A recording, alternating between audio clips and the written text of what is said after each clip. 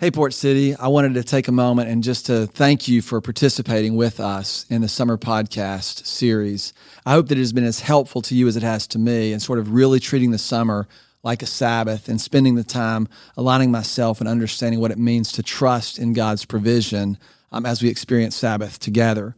We've worked really hard to make sure that you hear from a variety of voices as you've experienced each episode on each day. And today you're going to hear from Tony. And Tony was largely the one who contributed all the content and the writing behind the voices that you heard. And I just wanted to take a moment to acknowledge his hard work, his heart and his energy and effort that he put in and vision to making this happen, and certainly the writing that he did to produce the content. So thank you, Tony. And now we'll dive into today's episode.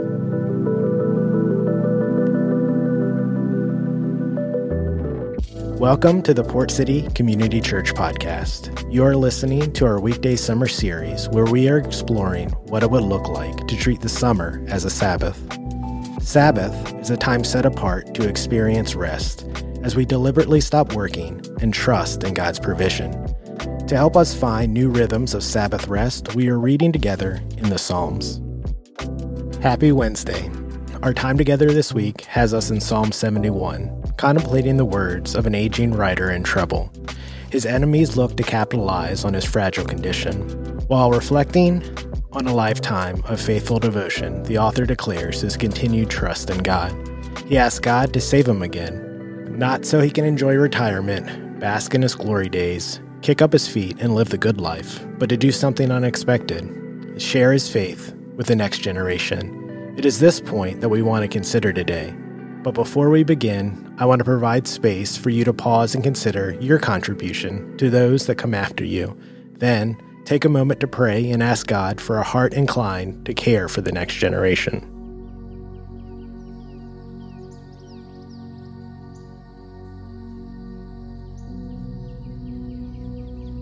God, may our lives proclaim to the world around us our trust in you.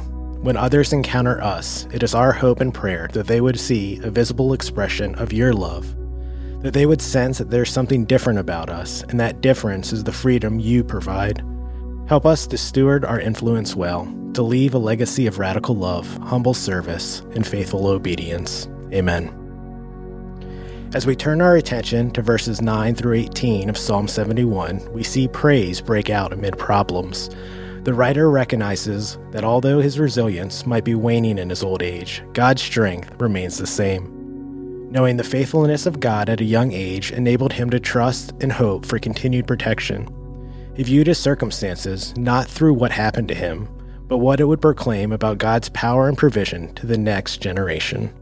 I invite you to listen or follow along in your Bible as we read today's passage together.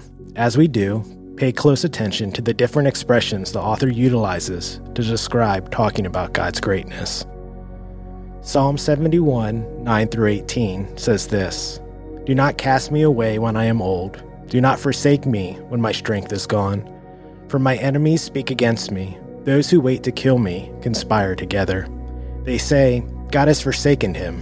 Pursue him and seize him, for no one will rescue him.' Do not be far from me, God. Come quickly, God, to help me. May my accusers perish in shame. May those who want to harm me be covered with scorn and disgrace. As for me, I will always have hope. I will praise you more and more. My mouth will tell of your righteous deeds, of your saving acts all day long, though I know not how to relate them all. I will come and proclaim your mighty acts, sovereign Lord. I will proclaim your righteous deeds, yours alone. Since my youth, God, you have taught me, and to this day I declare your marvelous deeds. Even when I am old and gray, do not forsake me, my God, till I declare your power to the next generation, your mighty acts to all those who are to come." Take a moment to reflect on what we just read quietly. What concern should we as a church have for those that come after us?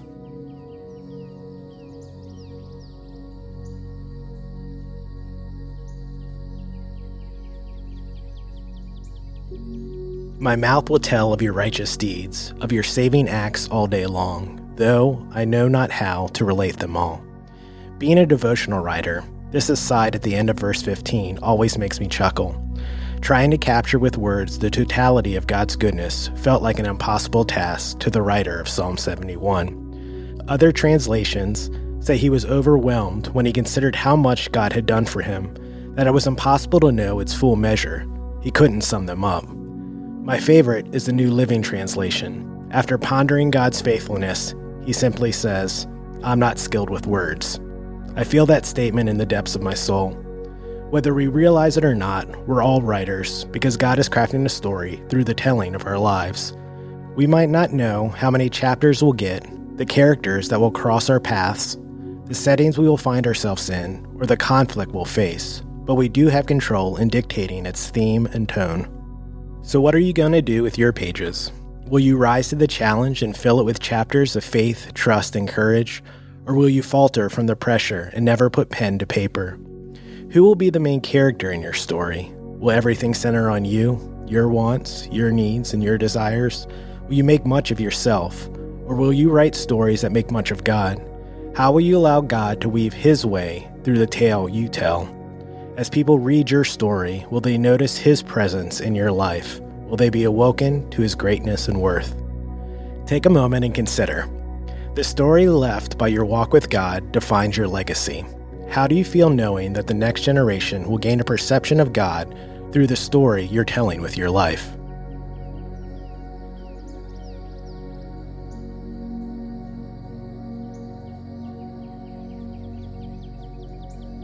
Let's read today's passage slowly one more time.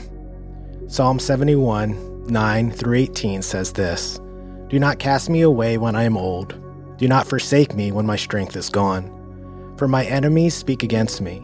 Those who wait to kill me conspire together.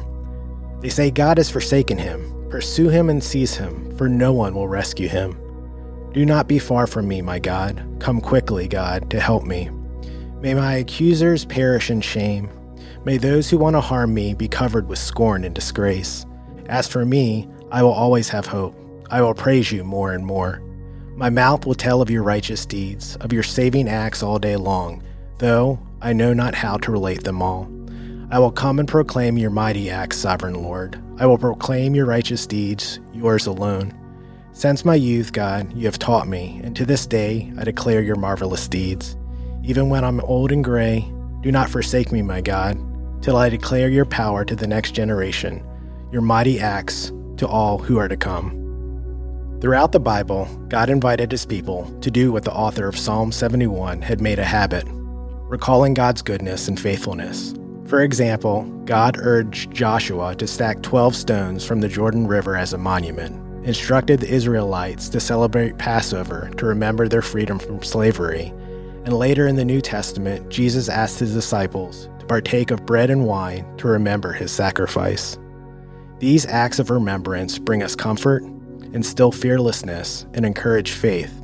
But the spiritual discipline of recalling the greatness of God is not just for us.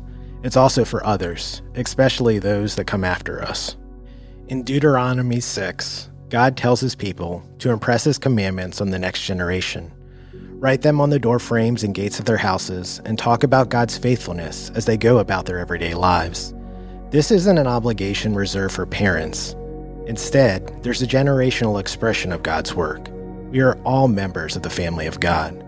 Therefore, there's a generational responsibility. We all have a part to play in preparing the church for the next generation and preparing the next generation for the church.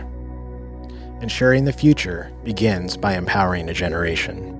So as we begin to wrap up our time together, we want to provide you some space to respond to what we read and maybe to what God is trying to say to you through Psalm 71.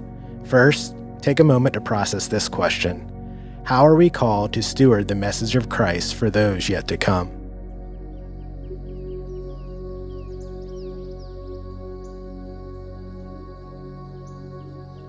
Another question to consider is this. What steps are you taking to make sure the next generation knows the love, grace, and forgiveness of Christ? What are you doing to invest in the next generation?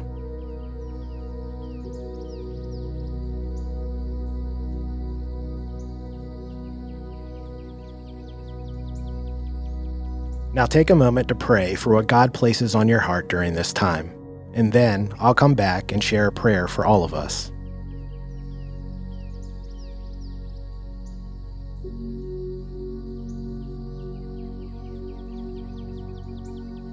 Father God, may I spend my days expressing your goodness. Allow my life to serve as a testimony to your faithfulness. Because you have empowered me to live and walk in freedom, may I empower others to do the same by pointing them to you. Help me to feel the weight of the future and the responsibility I play in stewarding it for those that come after me. Amen. Thank you for joining us today. Feeling the weight of the future can be overwhelming, but it's lessened when we remember that we steward it well by just showing up in the everyday moments given to us with humility, love, and faith. Join us tomorrow as we continue our exploration of Psalm 71 and learn how we worship a God of restoration. Until then, blessings.